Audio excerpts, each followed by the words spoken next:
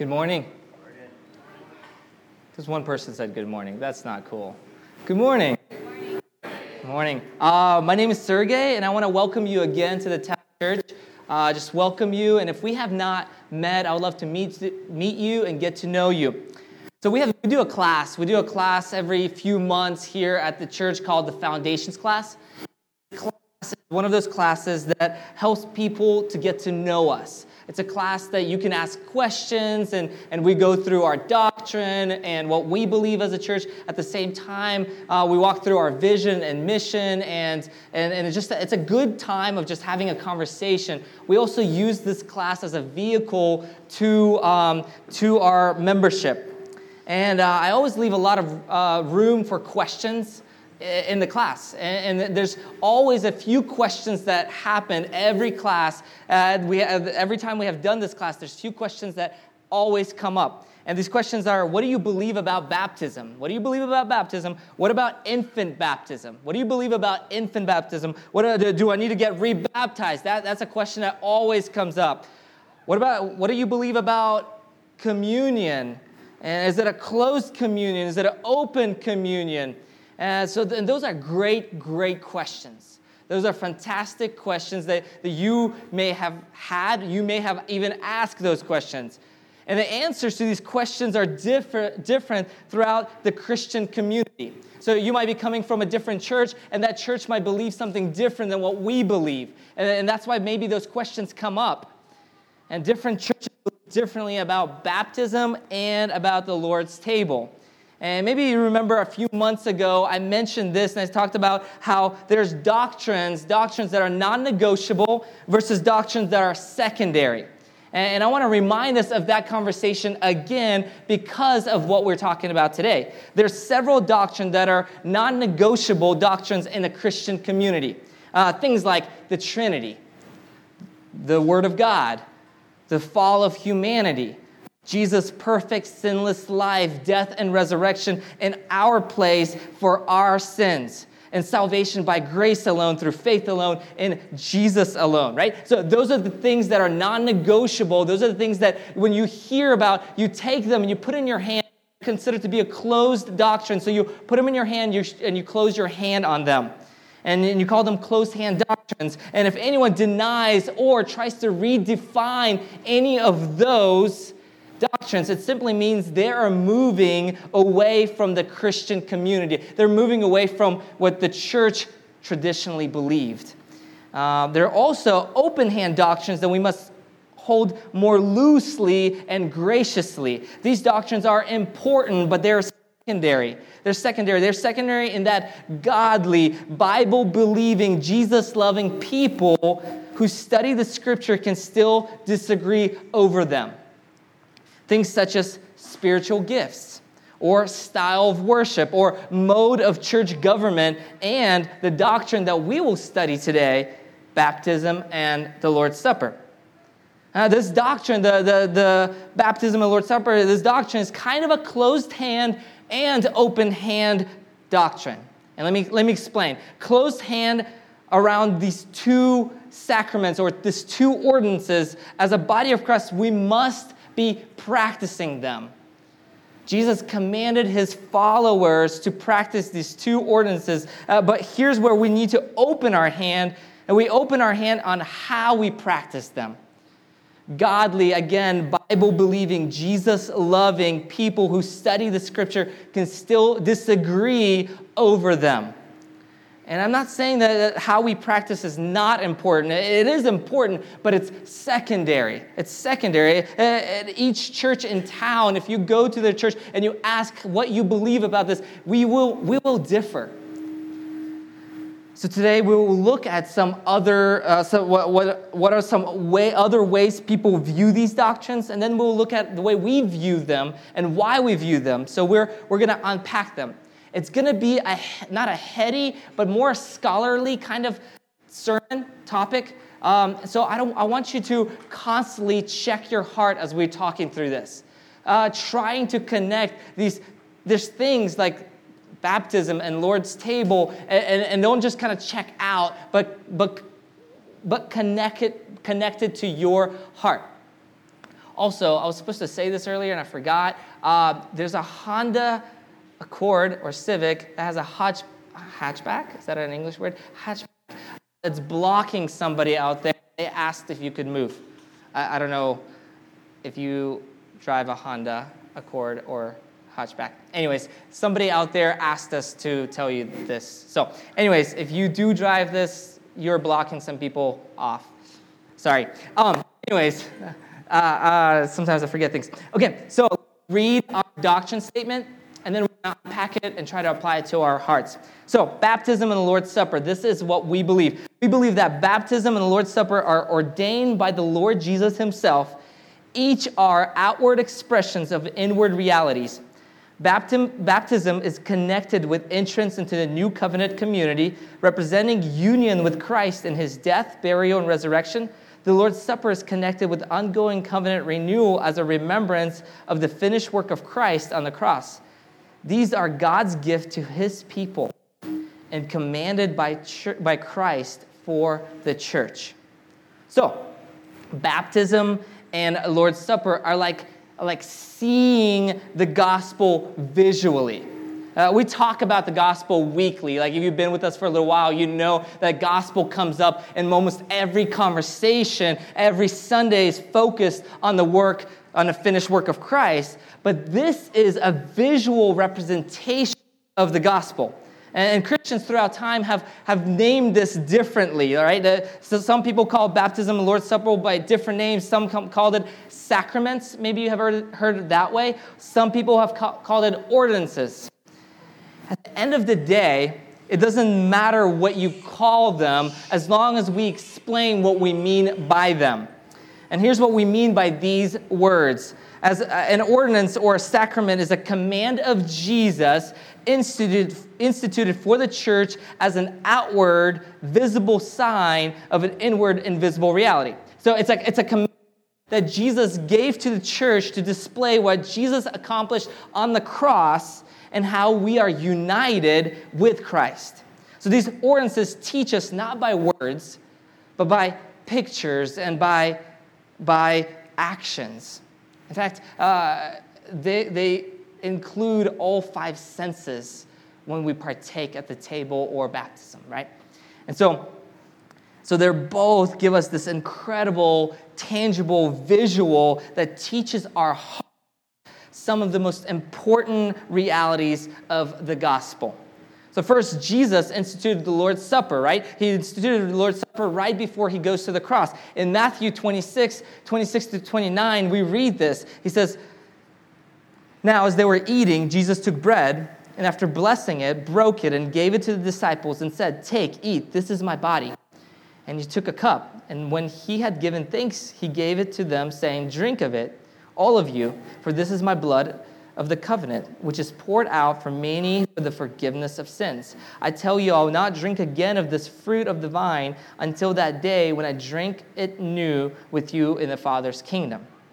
So Jesus was celebrating the Passover meal with his closest friends, and he knew that he was about to go to the cross. And so he says, "Take, eat, this is my body. Drink of it, all of you, for this is the blood of the covenant, which is poured out for many for the forgiveness of sins." So Jesus is instituting this table. It's a visual, tangible symbol of what he is about to do. Let's stop there for a second. Now let's go to the baptism. How did he institute the baptism? In Matthew 28, 19, and 20, this is the Great Commission. You have heard this many, many times. Matthew 28 and 20, he says this, "Go therefore and make disciples of all nations, baptizing them in the name of the Father, and the Son, and the Holy Spirit, teaching them to observe all that I have commanded to you. And behold, I'm with you always to the end of the ages," right? So he's telling them to go and baptize them. So Jesus commands his disciples to go and share the love that's inside of them. And as his love, God's love, transforms hearts, then you baptizing them in the name of the Father and the Holy Spirit. Both the Lord's Supper and baptism were given to us by Christ himself. Both of them are commands from Jesus. And he gave them for the body of believers. So he gave them as a gift to the church. And last week we had to define the church. And the way we define the church as it's anyone who has been purchased by the blood of Christ throughout time. And so now that's the definition of the big C church. And these sacraments are to be practiced at the local level. Both of these are for the church together experiencing what Christ accomplished on the cross. So if you're sitting at home and you're taking a bath, or maybe you're swimming in the pool and you dunk your head under the water, that's not baptism, right?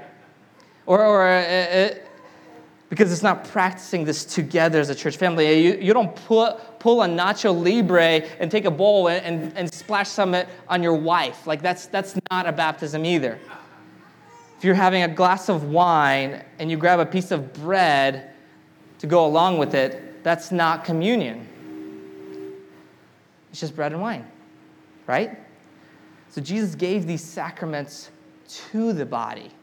He gave them to the body, to the church, to the family, because we're not individuals, but we belong together. We are a family. We are a church family. Okay, now let's look and dive deeper into each of these sacraments. So baptism, first baptism. What is it? Our statement says this: baptism is connected with entrance into a new covenant community, representing union with Christ in his death, burial, and resurrection. So the first thing to notice about the statement is that baptism has to do with entrance into the new covenant community. So what kind of entrance are we talking about here? Are we talking about salvation here or something else? Well, we believe baptism is a representation of entrance into the new covenant in the same way birth certificate is a representation of birth. Birth has already taken place, but the birth certificate is the statement, this proof that the child has come into the world and that child is a citizen of its country of birth, right? So when we are baptized, we are becoming members of the Christian church. So this is not dealing with salvation, but dealing with our identification with Christ. So baptism does not save us. The reason I say this is because our Catholic brothers and sisters believe that baptism is necessary for salvation. They believe that the act of baptism itself causes regeneration. And this is why they baptize babies as soon as possible, so the babies are regenerated. And we oppose this view because this view goes against the scriptures and ultimately goes against the gospel. We are saved by grace alone and Christ alone, not by grace alone and Christ alone through baptism, right? We don't add something to the gospel. Because that's adding something to Christ. It's adding the works to salvation. We can't earn salvation by our action. Ephesians 2:8-9 says, "For by grace you have been saved through faith, and this is not your own doing. It's a gift of God, not a result of works, so that no one may boast." So salvation is not our doing. It is God in his grace who pulls us out of darkness into the light. Baptism does not save. There's another view, and this view is called Protestant Paedo-Baptist view. And you may have heard about it, right? So paedo means child, so this is a view that baptizes, or it's a baptism that should include babies and children. You may have grew up in this kind of view. Unlike the Catholic Church, this view does not oppose Scripture. This is not something that opposes Scripture. A lot of Presbyterian churches, Anglican churches, believe that baptism is a sign of the covenant, that God makes his covenant with families in the same way he did in the Old Testament. So it's not seen as a sign of salvation, but it's a sign of belonging to a community of God's people, of belonging to the church family. This view connects baptism with circumcision from the Old Testament. Circumcision was an outward sign of entrance into the covenant community, and so baptism is viewed as a replacement for circumcision. This view does not, again, oppose Scripture. So if you're sitting there and you're like, this is heresy, it's not heresy. This does not oppose Scripture. In the book of Acts, we see the apostles baptize new believers and their families, and Paedobaptists would say that we can't know for sure that the entire family has come to faith, but they baptize the whole family. So baptism is viewed as a sign, like circumcision, that this family will be part of the covenantal or covenant community. In other words, the church, with the children being raised under the teaching and instruction of faith. But the thing is, the Bible doesn't discuss it explicitly. In fact, there are no commands. There's no commands in the Bible, neither in the New Testament, either to baptize infants or not to baptize infants. Therefore, Paedobaptists believe that all children of the believing parents are baptized as a sign of inclusion in the covenant community, the church. Again, they don't see it as salvific, as in baptism doesn't bring about salvation. Salvation, again, is by grace alone, through faith alone, in Christ alone. But while Paedobaptists view baptism as a sign of inclusion in the covenant community, we view baptism as a sign of inclusion into a new covenant. So let me unpack this. We see it as a picture or a sign of what Christ has already done, unifying a believer unto himself. And we see this in Romans 6. This is the passage that we're going to walk through. So grab a Bible. If you don't have a Bible, there should be a black one in front of you. I want you to see this in the Bible. So go to Romans 6. We're going to be starting in verse 3. It's a lengthy passage, so I'm going to read all through it, and then I'm going to come back and unpack it really quickly. So Romans 6, starting verse 3. Romans 6 is Romans is after Acts. So there's 4 Gospels, Acts, then Romans. Romans 6. Do you not know that all of us who have been baptized into Christ Jesus were baptized into his death? We were buried, therefore, with him by baptism into death, in order that just as Christ was raised from the dead by the glory of the Father, we too might walk in the newness of life. For if we have been united with him in death like his, we shall certainly be united with him in a resurrection like his. We know that our old self was crucified with him in order that the body of sin might be brought to nothing, so that we would no longer be enslaved to sin. For one who has died has been set free from sin. Now, if we have died with Christ, we believe that we also live with him. We know that Christ, being raised from the dead, will never die again. Death no longer has dominion over him. For the death he died to sin once for all, but the life he lives to God. So you also must consider yourself dead to sin and alive to God in Christ Jesus. So let me walk through and show this beautiful picture that Romans 6 is showing us. There are 4 things I want to point out really quickly. So first one, baptism communicates union with Christ and his body, right? Romans 6:3 says all of us have been baptized into Christ Jesus, are baptized into his death. The one who's being baptized, so talking about a person who is about to be lowered into the water. So the one who's being baptized is lowered into the water to symbolize the death of who they were apart from Christ, right? So this beautiful image representing their old life going down. It's an image of total identification with Christ. The person I was, a condemned sinner, has been buried just as Christ was buried. I'm nothing apart from him. And so it's a beautiful picture to see a believer lowered into the water as Christ was lowered into the tomb.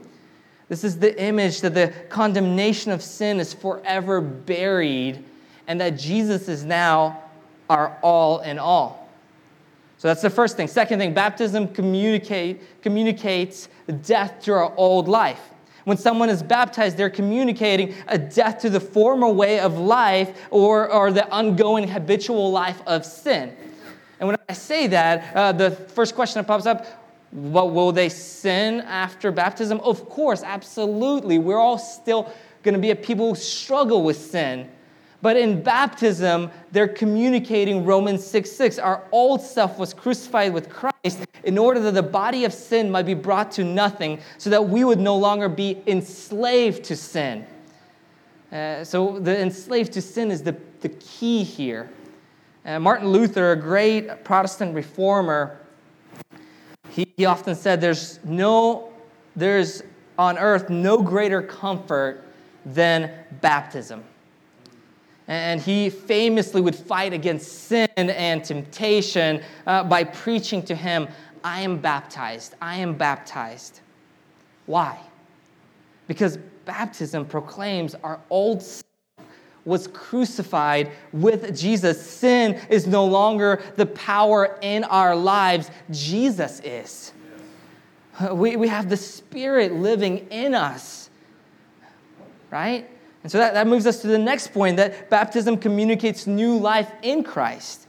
Paul says in Romans 6:4 that just as Christ was raised from the dead by the glory of the Father, we too might walk in the newness of life. So in the same way that being lowered into the water is symbolic of being buried with Christ, being brought out of water is symbolic of being raised to new life as Christ was raised from the dead.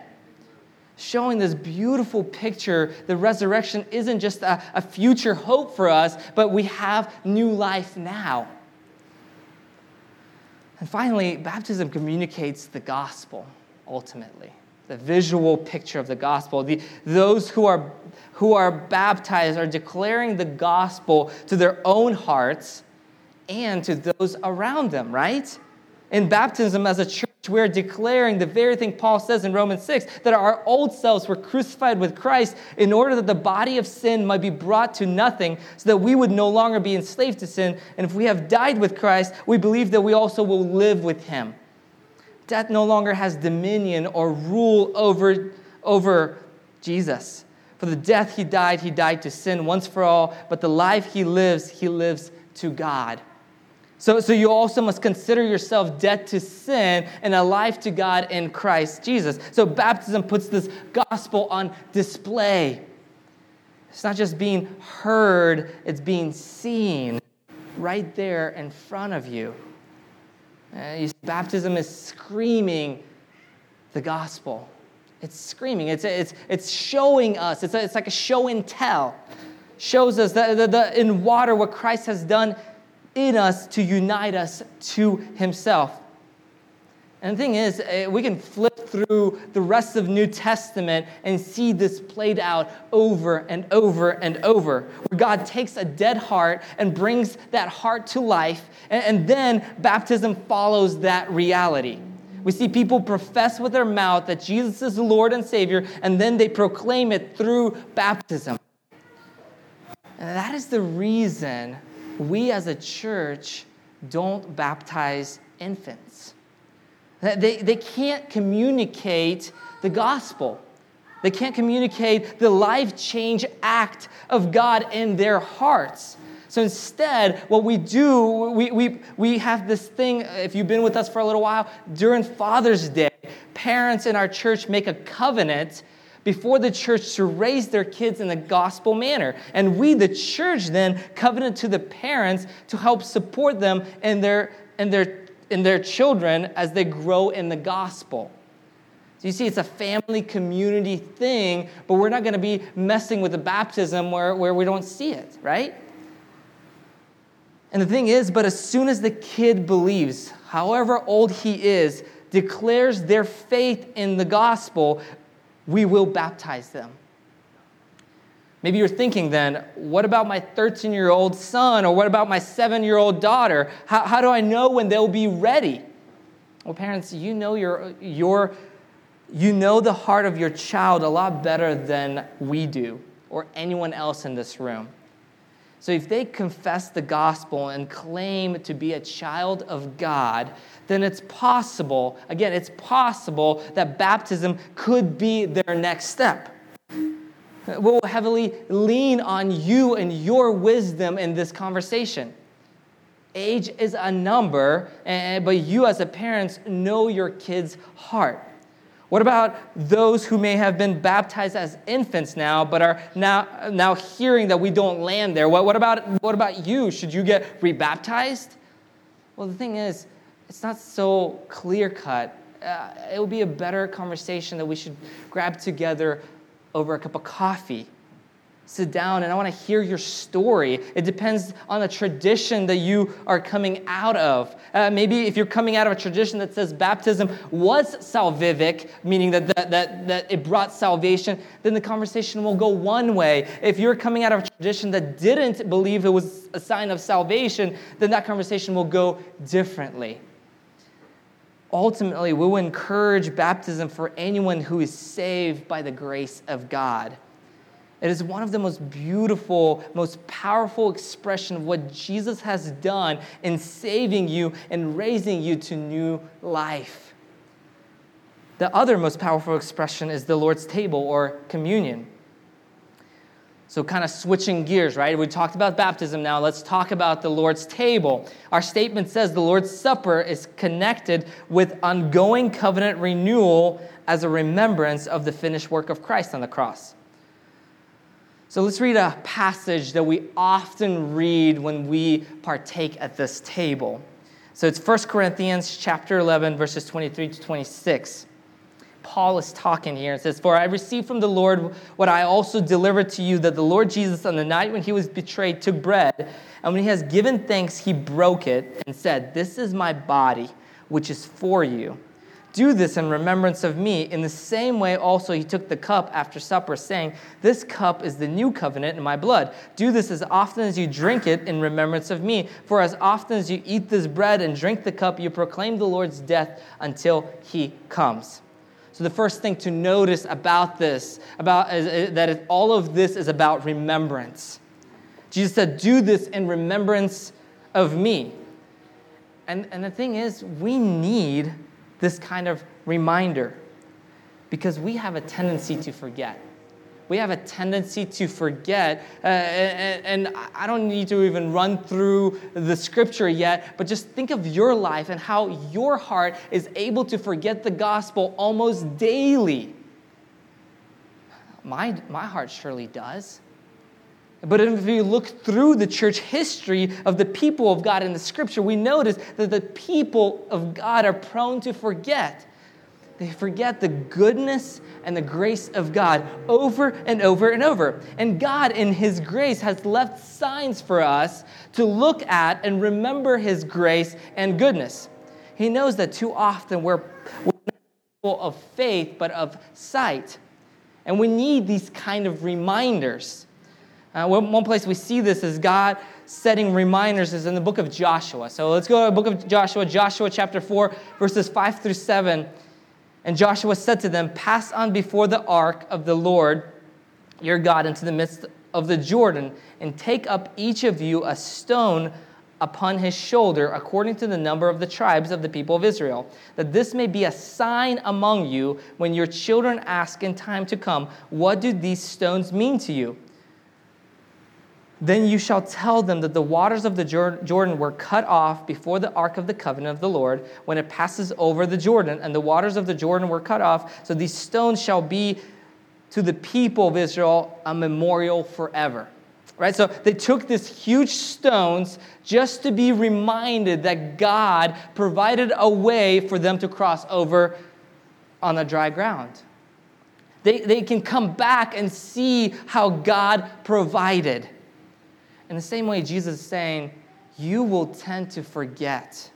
My people always tended to forget, so I'm going to give you this as a sacrament so that when you gather as a family, you will remember that I am for you, not against you. You will remember that my body was broken. You will remember that my blood was shed for the forgiveness of your sins. You will remember that in my death, your sins died too. You will remember that in my resurrection, you will live in eternity.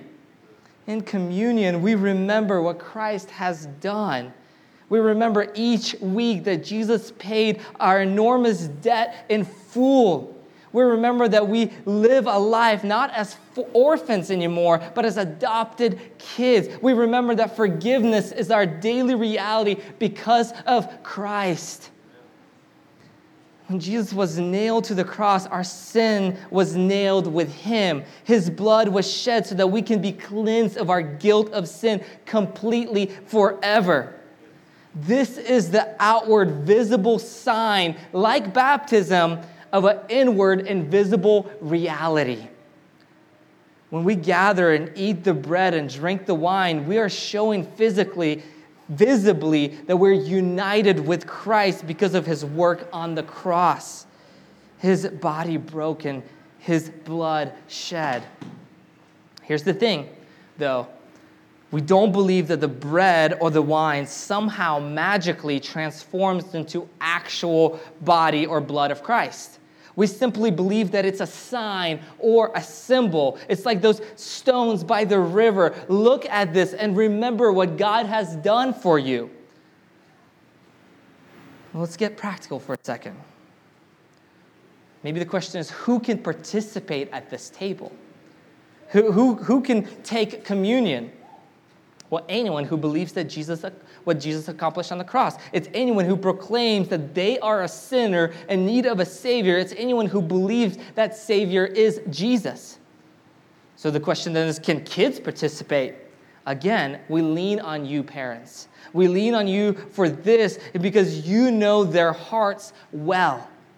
And if you have seen their faith active in their lives and you feel comfortable for this and for them to partake at the table, then we'll trust your insight.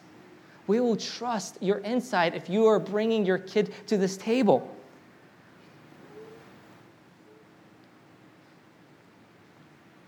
What if they have not been baptized? Well, these two pictures go hand in hand, but they're not exclusive. This means that we don't require one before the other. If you partake in one, then you should seriously consider the other. Maybe you have wondered why we have communion weekly now, right? So maybe you're thinking, okay, I come from a tradition that doesn't practice communion weekly. Why do you have this table weekly? Well, Scripture doesn't mandate how often we should celebrate this table. But we want to do it regularly because we want to remember over and over what Christ has done. As often as you do this, you do it in remembrance of me. That's what Jesus said. So the question I would have for you is, why wouldn't we want to celebrate what Christ has done weekly?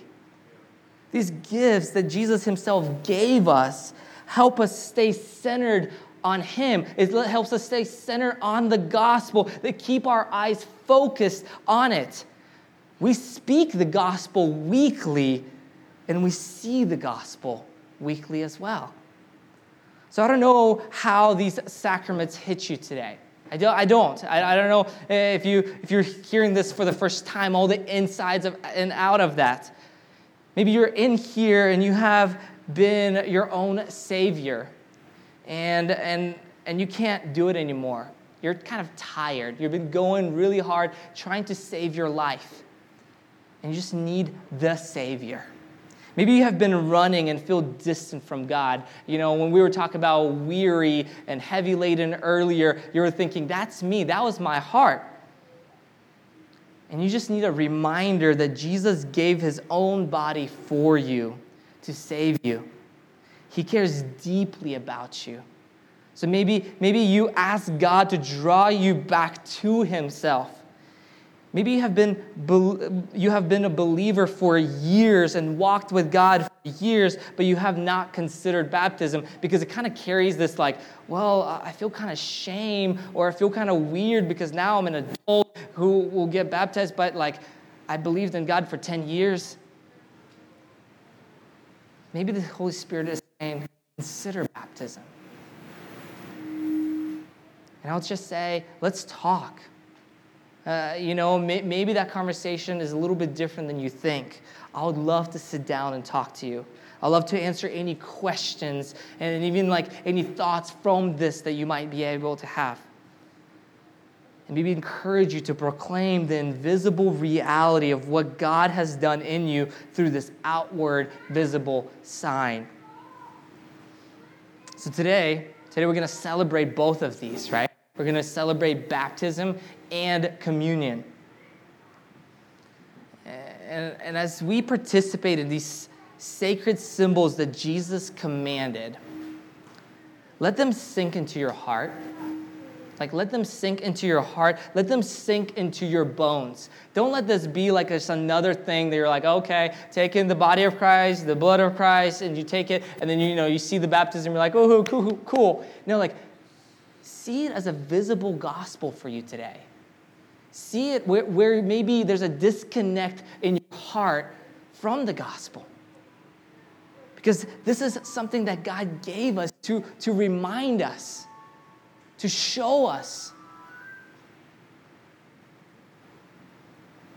So if your faith is weary or you feel like you have no faith at all, let these images, these visual aids given to you by God of death and new life, of the cross and resurrection, let them reawaken your heart to the presence of the one who loves you. Let me pray for us.